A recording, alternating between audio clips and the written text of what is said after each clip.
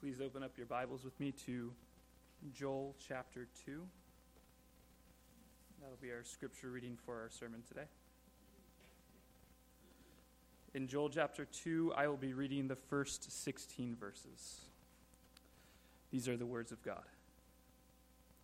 Blow a trumpet in Zion, sound an alarm on my holy mountain. Let all the inhabitants of the land tremble, for the day of the Lord is coming.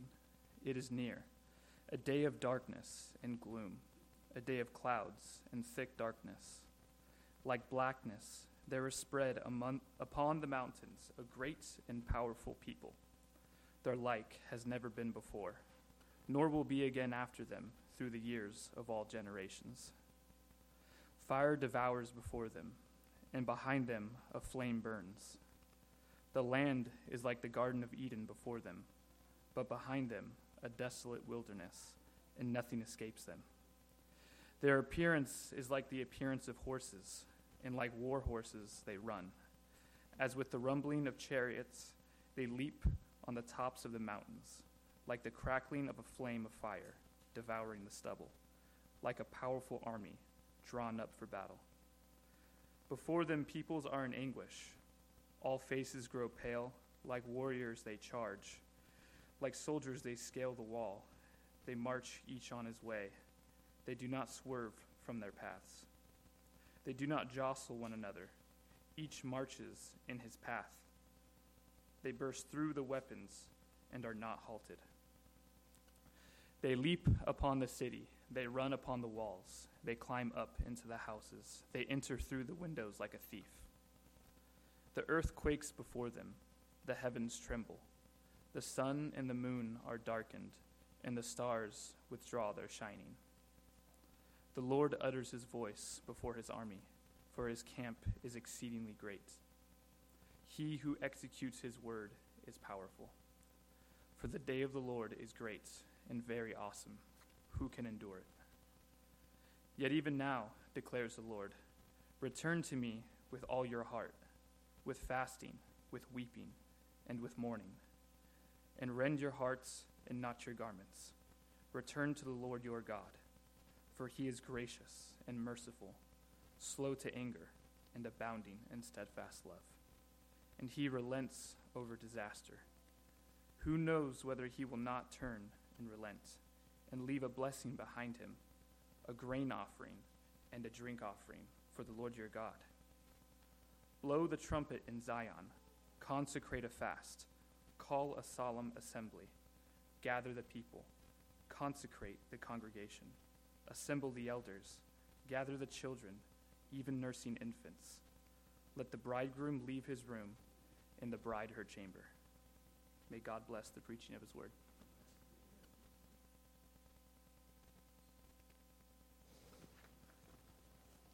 Pray with me today as we come to this word of God. Our God, how grateful we are to be able to come and to receive your word. How grateful we are that you have revealed it to us. And as we come to it this morning, we would ask for your help to understand it as you have revealed it, as you have intended it, and to not just understand it in our minds, but, Father, to have our minds renewed by it, focused by it, on the greatness of your glory and your grace and your mercy and your steadfast love towards us. Father, that our lives might be transformed by this word, that you might continue the work that you have begun in us of conforming us into the very image of the glory of Jesus Christ, that more and more and more we might please you in our lives. And so, Father, we come to you and we ask for this help, and we ask for it in Jesus' name. Amen. Last week, as we jumped into the book of Joel together, we saw in chapter 1 the setting of this great book of Old Testament prophecy. And the setting of this book was the massive invasion, you remember, of locusts, insects that tore through the entire nation of Judah, devouring and destroying everything in their path and devastating the lives of everyone and everything in the land. And in chapter 1, we heard the message of God loud and clear that in the midst of catastrophe in this world, in the midst of calamity in our lives, God beckons His people to cry out to Him. And we saw that cultivating a habit in our lives of drawing near to God regularly, and specifically by doing that together, corporately, like we're doing this morning, gathering and assembling together as a regular practice of the people of God, that habit tunes our hearts to cry out to Him in our times of great need. When we're focused away from Him, when we're focused on the things of life that are hard instead of on Him, when we're focused on self and fixated on the circumstances themselves, when we can't see past what's going on in the world around us and how we feel about all of that, and see past all of that to the great objective realities of God's sovereign purpose in those things, and His holy goodness in the things even that are so painful for our lives, when we're not focused on Him, then when trials come, we cry out, but not to Him. Our crying out is the kind of crying out that is full of self-pity and bitterness and grumbling and despair. But when the habit of our minds and hearts is to be focused on Him, His majesty, His sovereign authority, His almighty power, His perfect wisdom, His unchanging goodness and faithfulness, then more and more when trials come and when painful circumstances happen, our aching hearts can find rest through casting our cares on Him who always cares for us. And it's gathering together, it's assembling together, as we saw last week, at the foot of the throne of our gracious God, which cultivates this focus, this instinct to rest in Him in every high and stormy gale, as the words of the hymn go, right? Because we know that He is our solid rock and that in Him our anchor holds within the veil. Crying out to God was the message of chapter 1. Today, in chapter 2, the prophet takes us another step and teaches us that while crying out to God, especially in times of trial and difficulty, while that's so essential, it's not enough. In crying out to God and making our requests known to God, we also need to be hearing Him, listening to Him.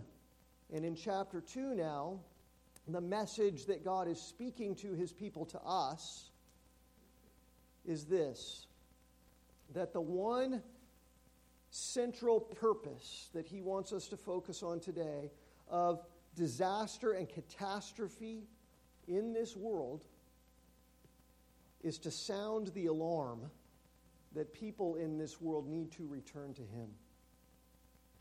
Disasters, catastrophes, trials, tribulations, afflictions, suffering, sorrows don't happen by accident, as we saw last week. They always serve a purpose, and one of the central purposes is to sound the alarm that people need to turn to God. And as we'll see in this chapter, that cry of God for people to return to Him carries an eternal urgency which grows more and more and more urgent every single day.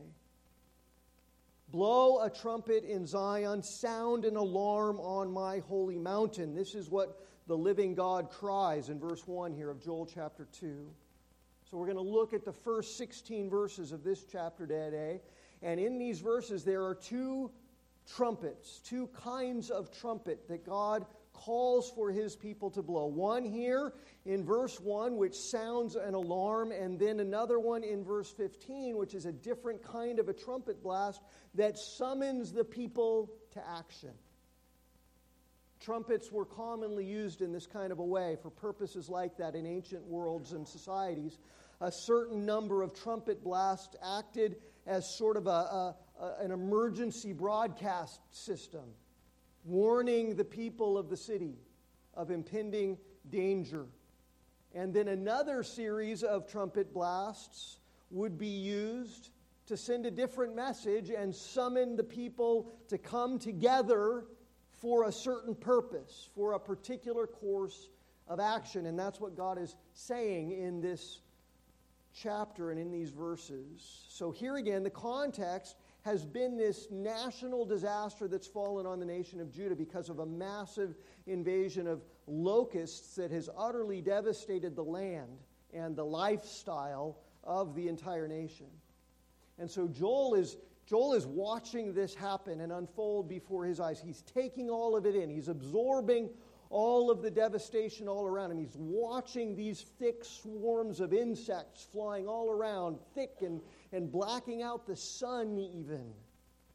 And as he sees all of that, he becomes convinced, and rightly so, according to the Word of God, he becomes convinced that everything that's going on in that circumstance, everything that was so profoundly catastrophic in that event, was actually just a portent of something else that was coming that would be far worse, far more devastating, far more catastrophic on a cosmic, not just a national, but a cosmic scale and on an eternal scale. And so as Joel surveys the devastation, he proclaims this word of the Lord in verse 1, to blow a trumpet of warning because worse is on the way. Let the inhabitants of the land tremble, for the day of the Lord is coming. It is near. A day of darkness and gloom, a day of clouds and thick darkness. That phrase, the day of the Lord, is found about 20 times in the Old Testament, all throughout the books of the prophets. And it's a reference to a future coming time when the judgment of God will be poured out on the world, and all of the nations of the world will be brought into account for all of the unrighteousness and all of the sin and all the godlessness that is in the world. So it's not just a day where God's justice is manifested in general ways. It's the day when all of the fullness of God's holy, righteous judgment will be unleashed on the world. 20 times the prophets speak of this throughout the Old Testament. And then the New Testament picks up this same phrase, the day of the Lord, from the prophets in the Old Testament, and the New Testament fills it out with more specific detail and reveals to us specifically who the Lord is, the day of the Lord. Who is the Lord? It is the Lord Jesus Christ. And the New Testament tells us what specifically will take place on his day, on the day of the Lord. The Lord is none other than the Lord Jesus himself, and there is a coming day, the New Testament makes clear, future still to us, when he will come, when he will pour out all of the fullness of the judgment of God, who he is, on the whole world. And when he does, the devastation that judgment will bring will absolutely overshadow the devastation of the locust invasion that Joel was witnessing. And it will do that on scales that are both cosmic and eternal. Peter's description of the coming day of the Lord, which we read earlier, 2 Peter chapter 3, is probably the most familiar and the most sobering, the most terrifying description of the day of the Lord that the New Testament spells out. It will come like a thief, Peter says, suddenly, when people aren't expecting it. And then the heavens themselves will pass away with a roar. He's talking about the skies that we see above us that are filled with stars. He's talking about planets and stars and galaxies. They will pass away with the roar. The heavenly bodies will be burned up and dissolved The earth that we live on and the works that are done will be exposed to the fullness of the judgment of God. And on that day, the day of the Lord, it won't just be the crops in one nation that will be decimated. It won't just be the fruit of the vine and the oil like we saw last week and the wine that will go away and be devastated. It'll literally be the entire created order, planets, stars, galaxies, all of them will be dissolved, Peter says, and will pass away with a roar, consumed, destroyed by the coming judgment of God on the coming day of the Lord when Jesus Christ returns. He came once already, of course, right? We just celebrated that at Christmas. The first coming, the first advent of Jesus Christ, the incarnate God, when he came 2,000 years ago as a Savior, not as a judge, to give his own life as the perfect, all-sufficient sacrifice to save to the uttermost everyone who believes on him, everyone who calls on his name for salvation, everyone who turns from their sin and comes to him will be saved from the coming judgment, the coming wrath of God on the day of the Lord. Everybody who comes to Christ will find eternal rest, will be delivered when Jesus returns in his second advent in order to make an eternal end of all evil and all wickedness and all godlessness in the world. So what God is saying is now is the favorable time, right? He's coming. The day of the Lord is coming. Now, until that day, is the day of salvation. Now is the time of God's great patience. Now is the time when he's calling people everywhere to turn to him, to repent, to come to him through faith in Christ Jesus and find eternal life and rest. But every single day, the day of his second coming, the day of the Lord, draws nearer and nearer, and with it, the outpouring of the fullness of the judgment and wrath of God gets closer and closer. This day which the Old Testament prophets spoke of as the coming day of the Lord. And the prophets, like Joel, in all of their understanding and all of their confidence that the Lord God Almighty is in full, all-powerful, all-knowing, sovereign control over every aspect of creation, over all of history, because he decreed the beginning from the end. The prophets know that every single present difficulty in this world, like the locust storm, like these storms, like whatever storms your life is being pounded by, every single calamity and catastrophe and trial and affliction and suffering in this sin-cursed world is a God-ordained precursor, is a divine foreshadowing, is a providentially ordered birth pang, to use the words that Jesus uses, which anticipates this coming day of the Lord. And so as we feel them, we're not supposed to become overwhelmed with despair and start complaining and bickering and groaning against God. We're supposed to do something else, and Joel tells us what? This is Joel's perspective in chapter 2. The locust invasion was bad. We saw last week, right? Really, really bad. One for the ages. But nothing compared to what's coming, to what lies ahead. And knowing that, Joel, with his focus fixed on the purposes of God, he knows that the circumstances of his present distress, Judah's present distress, mean that trumpets need to be blown to warn people about what's coming and to call them into action. The first trumpet here is the warning blast, right? The day of the Lord is coming. Be aware that what you're going through now is a portent of the end. It's coming, and as Joel describes it, he shows how certain aspects of that coming day of the Lord are being mirrored by the locust plague that he's witnessing in his own day. Look at verses 2 and 3. This day of the Lord that he says is coming, it will be a day of darkness and gloom, like the locusts are blacking out the sun. Like blackness, there is spread upon the mountain a great and powerful people, and their like has never been before. nor will be again after them through all the years and generations. Fire devours before them, and behind them a flame burns, and the land is like the Garden of Eden before them, but behind them it's a desolate wilderness, and nothing escapes them. That's what the locusts were doing, coming into a lush and beautiful land and stripping it bare.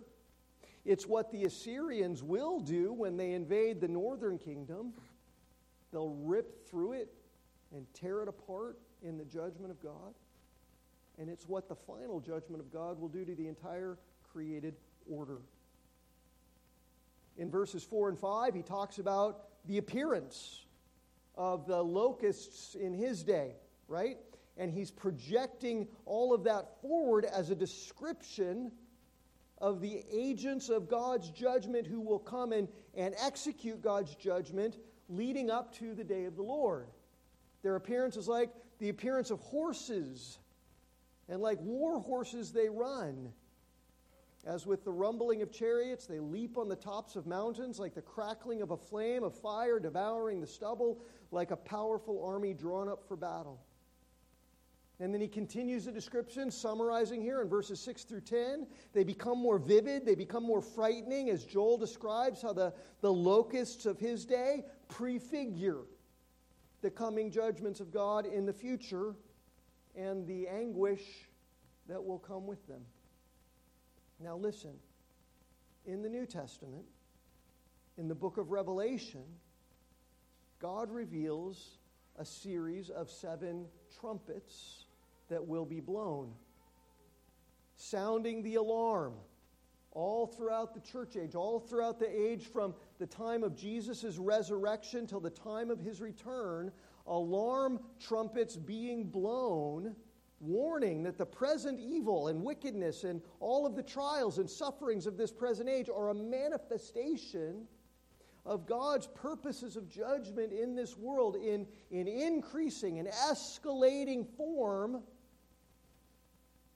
which will lead up to the ultimate outpouring of judgment on the day of the Lord at the end. That day of final judgment is portrayed by the 7th trumpet in the book of Revelation. The first 6 are leading up to it. They're warnings that it's coming. Now listen. Revelation chapter 9, listen to the description of the 5th trumpet and how similar it sounds to what Joel is describing here.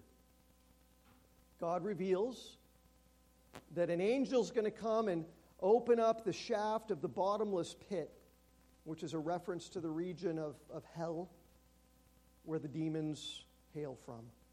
And from that place, smoke poured out. And then listen, verse 3 of Revelation 9, from the smoke came locusts on the earth, and they were given power like the power of scorpions of the earth. And they were told not to harm the grass, like the locusts in Joel's day, or any green plant or tree, but only those people who do not have the seal of God on their foreheads, unbelievers. They were allowed to torment them for 5 months, but not to kill them. And their torment was like the torment of a scorpion when it stings someone. And in those days, people will seek death but not find it. They will long to die, but death will flee from them. In appearance, these locusts were like horses prepared for battle. On their heads were what looked like crowns of gold. Their faces were like human faces. Their hair was like a woman's hair. Their teeth were like lions' teeth. They had breastplates like breastplates of iron, and the noise of their wings was like the noise of many chariots with horses rushing into battle. They have tails, they sting, and they have a king over them, who is the angel of the bottomless pit, whose name in Hebrew is Abaddon, and in Greek he is called Apollyon. You know what what's being described there in Revelation chapter 9? That's a description of the demonic forces of spiritual darkness that are unleashed in this world under the sovereign authority of God to bring torment to the lives of unbelievers who will not turn from their sin. And that's terrifying, isn't it? What the Scriptures reveal is horrifying. Notice the similarities to what Joel is describing in chapter 2. They're like locusts with the appearance of horses, like an army in battle, teeth like lion's teeth, paralleling so much what Joel describes. Those demonic forces in Revelation 9, which are on the earth, which are around us now, which are causing all of the torment in this world now, are commanded by Satan, who's called a name in Hebrew and Greek that means destroyer. But ultimately, they're under the sovereign control of God Almighty. Their destruction and their destructiveness is limited. There's only so much that God will let them do. There's only so long that they're allowed to do it. And only in service to God's sovereign purposes. Just like the afflictions that God allowed Job to suffer. So this is a massively central and significant part of the message that God is revealing in passages like these, where he talks about the painful and calamitous things that happen in this world and in our lives. We saw this last week too. The hard circumstances, the brutal circumstances, they're not just results of chance or fate. They're not simply the impersonal forces of nature. And they're not even ultimately merely the result of the wicked intentions of people or evil beings in this world. Because ultimately behind it all is the sovereign hand of God, who sits on his throne in heaven and does all that he pleases. You notice here in Joel chapter 2 that as he's describing this coming day of the Lord and all of the ways that the locust plague of his day prefigures it, notice as he describes the coming agents of divine judgment, which resemble locusts in his day in terms of their destructive power and the agony they cause, notice that as he refers to them as an army, that he says they're God's army. Look at verse 10 and 11. The earth quakes before them, the heavens tremble, the sun and the moon are darkened, the stars withdraw their shining. The Lord utters his voice before his army, for his camp is exceedingly great. He who executes his word is powerful, for the day of the Lord is great and very awesome, and who can endure it? You understand, the locusts in Joel's day, even the demonic forces of darkness in our day, for all of their rebelliousness, for all of their wicked intentions and destructiveness, are ultimately under the sovereign authority of the Most High God, who is working out his purposes even through them. There's no hope in this world if you don't believe that. If you don't believe God is sovereign over it, if you don't believe that there's some purpose in it, there's no hope and there's nowhere to turn. If the evil beings and the evil people and the horrible things are all autonomous from God's sovereign control, then there's no one to cry out to put an end to it. You remember that all of the demonic forces of darkness, all of the satanic power that was active in the world during the days that Jesus walked on this earth, it was all arrayed against him, wasn't it? They raged against Christ. They worked through the wicked hands of evil men to nail Christ to a cross. And ultimately, in all of that, God was working through them to accomplish his purposes, right? His purpose is to redeem you and me and everything in Christ Jesus. God moves in a mysterious way his wonders to perform. He plants his footsteps in the sea, and he rides upon the storm. The locusts in Joel's day were ultimately God's locusts. And they were meant by God to prefigure those that would come and be used by God to work out his ultimate purposes of judgment in this world. And so Joel says, look, there's purpose behind it. That's why he says, blow the trumpets. Warn the nations, the day of the Lord is coming. Every single event that's difficult in the world signals the coming day of the Lord. So blow the trumpets. And when the day of the Lord comes, no one will be able to endure it.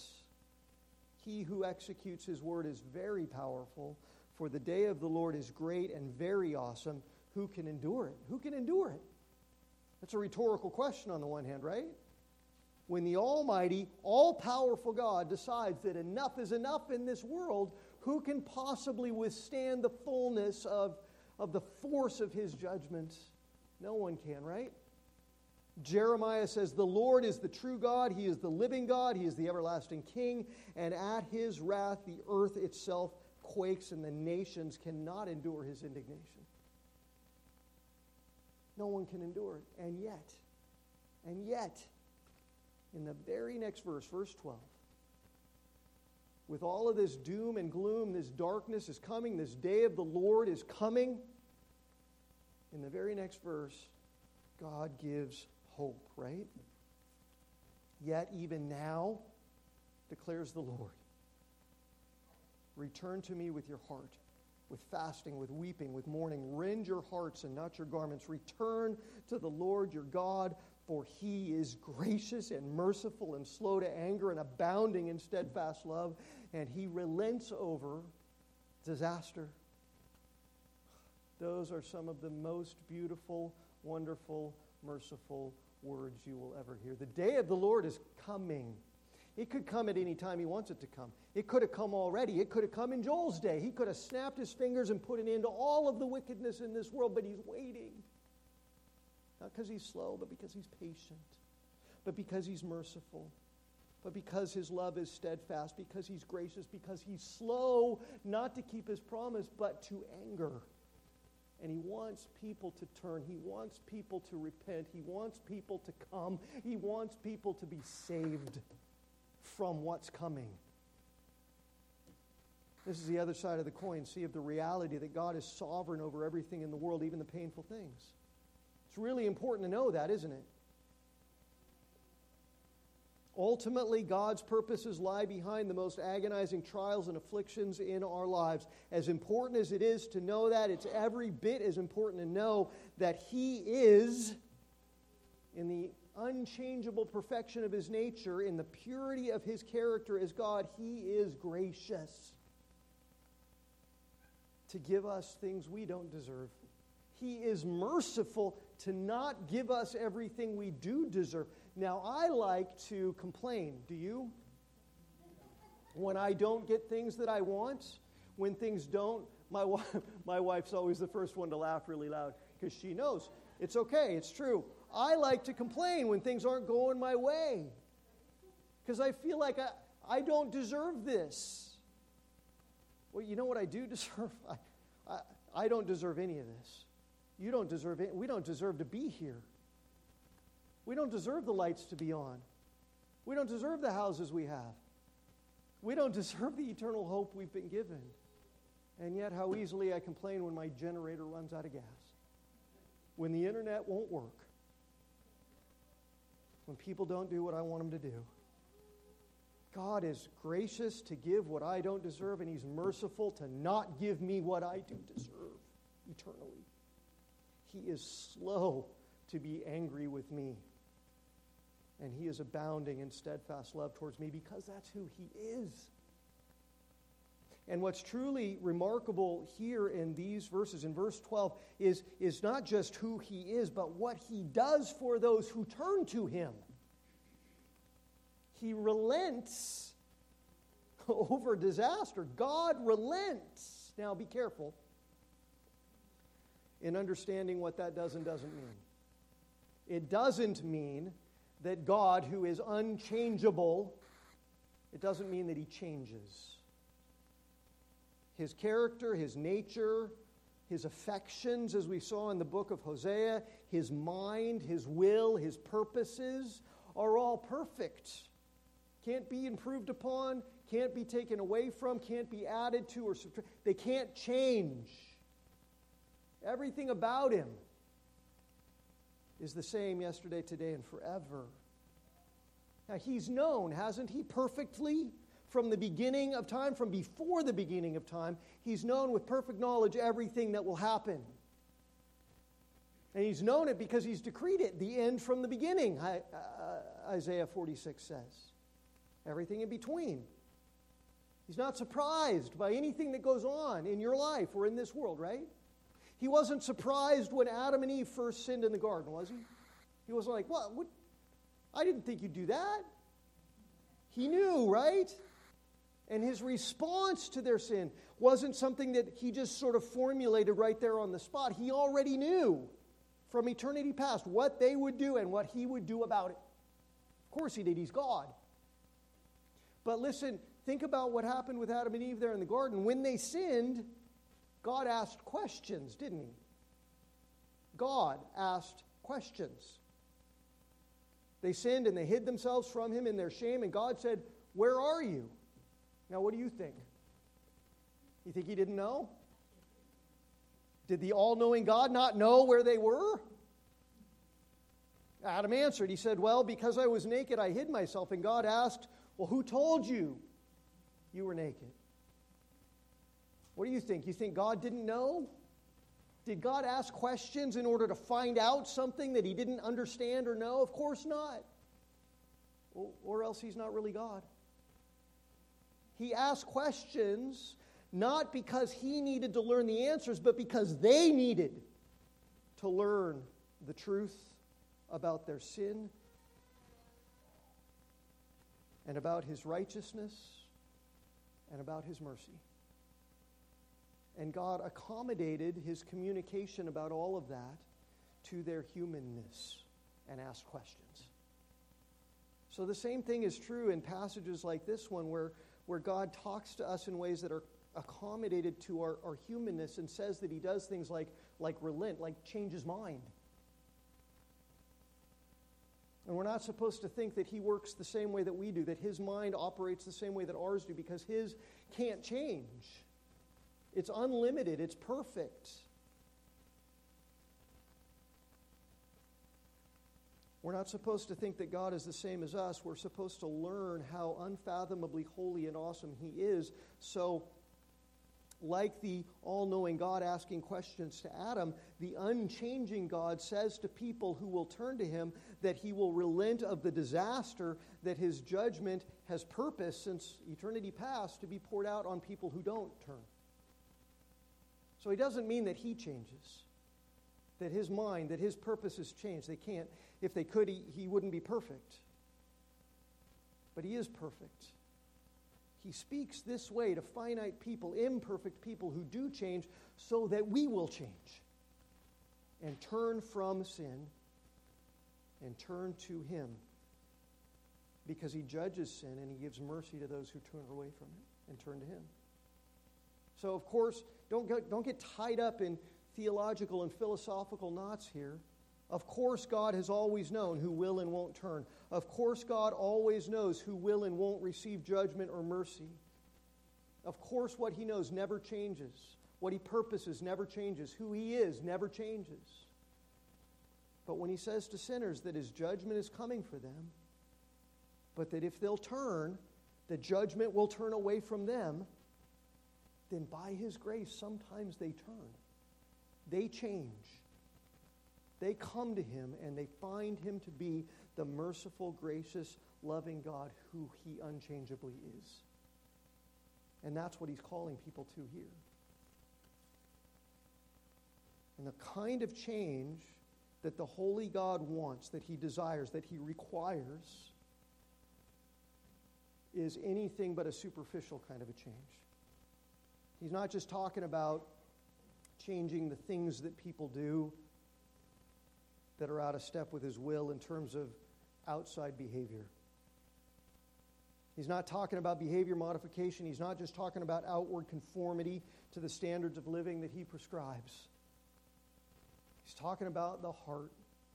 Return to me with all your heart, he says, because that's the core. That's the root. Everything that has gone wrong in this world and on the outside has come as a result of hard-hearted people on the inside. Hearts that are focused on self, on me, instead of on him. Hearts that don't love him. Hearts that don't trust him. Hearts that want what self wants instead of wanting what honors and pleases Him. Hearts that deny His goodness and faithfulness when they don't have the things that they want, like my heart does so often. Those are the impulses of every human heart. That's where all sin comes from. And it's that hard-heartedness that the judgment of God is targeting, and that in His mercy He's calling people to turn from. Turn from not loving me, turn from not trusting me, turn from wanting it your way instead of being content with my way. Turn and be grateful, turn and receive everything I give, turn and give me praise, and I will lavish you with everlasting love. Rend your hearts, He says, and not your garments. Rending means tearing it. And tearing the garments was something that people did when they were absolutely overcome with grief and despair. A loved one died tragically. A horrible catastrophe happened. All hope seemed lost. And so they would weep and they would wail in their distress and they would rip their garments in anguish. And God says, do that with your heart. Tear wide open everything that is inside of you that loves self and sin more than it loves Him, that doesn't trust Him, that doubts Him. Rip it all open. Confess it all to Him. And He will give you mercy. And let Him fill you with the abundance of His grace and love when He spares you from the judgment that is what we all actually deserve.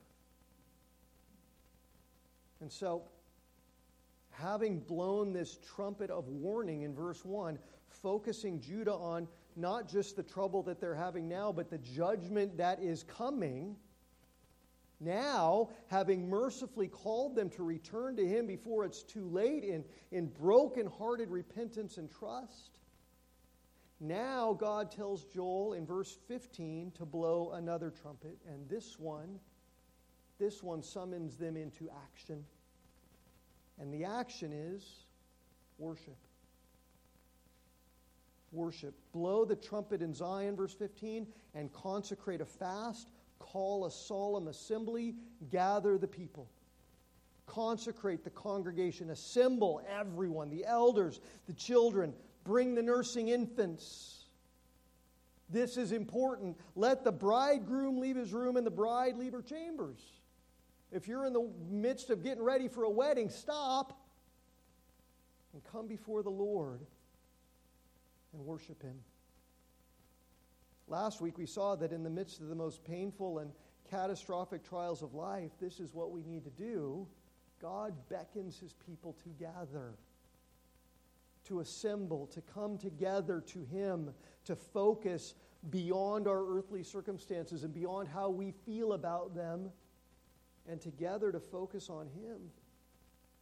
Him who is always sovereign and holy and good, so that we might learn and cultivate that attitude of trusting Him and resting in Him and praising Him no matter what's going on.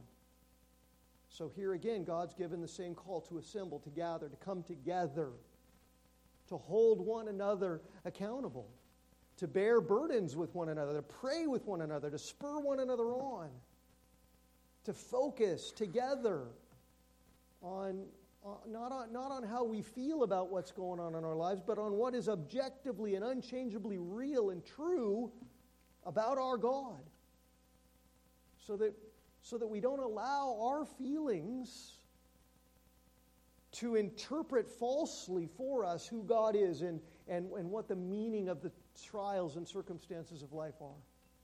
Your feelings are bad teachers, false teachers, poor guides. They will lead you astray. Don't listen to them. Come, focus, and listen to your God. Don't get slogged down. Let His living, active Word take your thoughts captive and tune your heart to praise Him, no matter what's going on. Because the reality is, no matter what's going on, God is sovereign over it all, and God is good in it all. Nothing He does is bad. Nothing He ordains is bad. And He's with us in it all. And He's using it, He's working it all together for our good. That's what's real. In Judah, the locusts had literally destroyed everything. And Joel, full of the Holy Spirit and understanding how that disaster was a foreshadowing of the greater disaster that was to come when the day of the Lord came, he knew.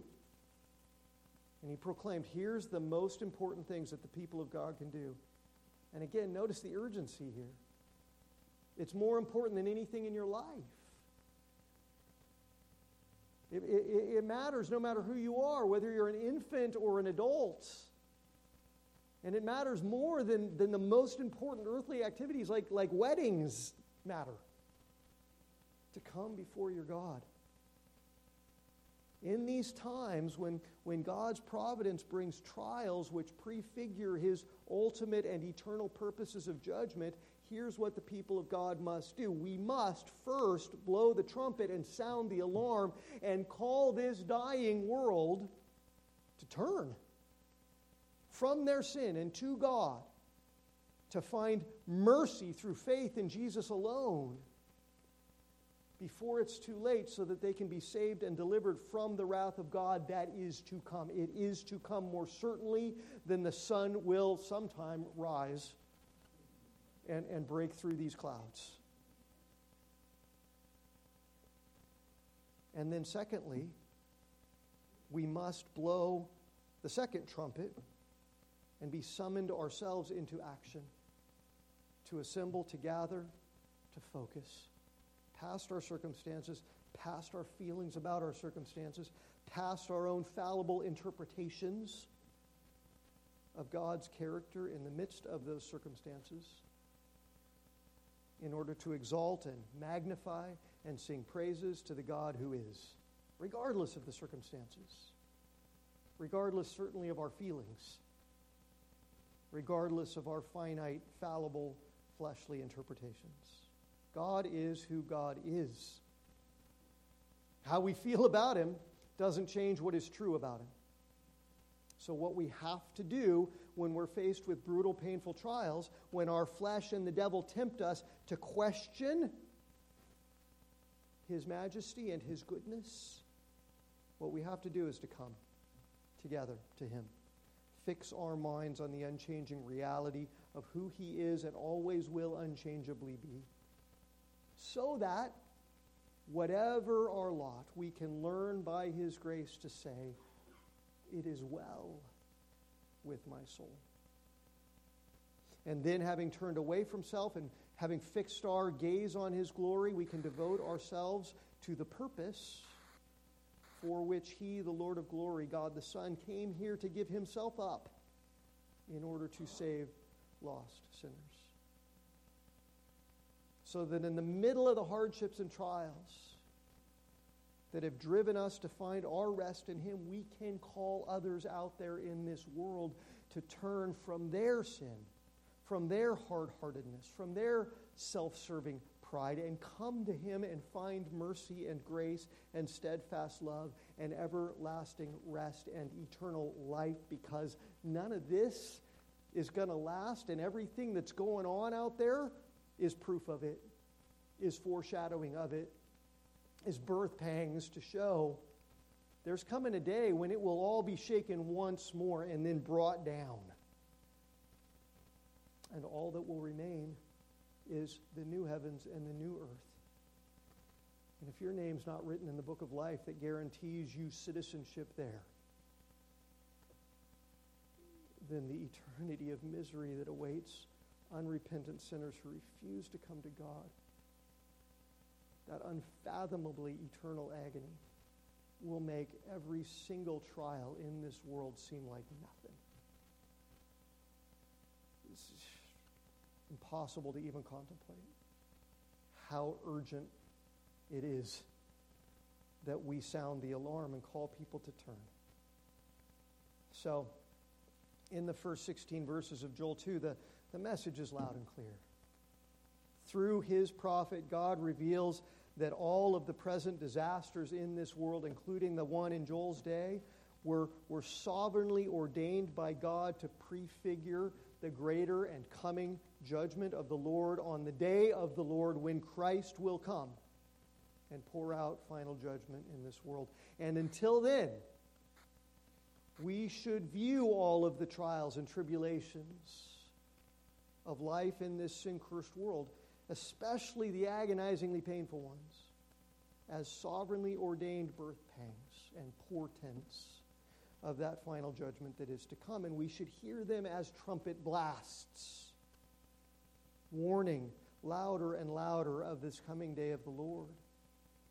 And we should also recognize that He summons us to constantly gather in order to magnify Him and exalt Him and give praise to Him and be strengthened by Him as the God who was and who is to come.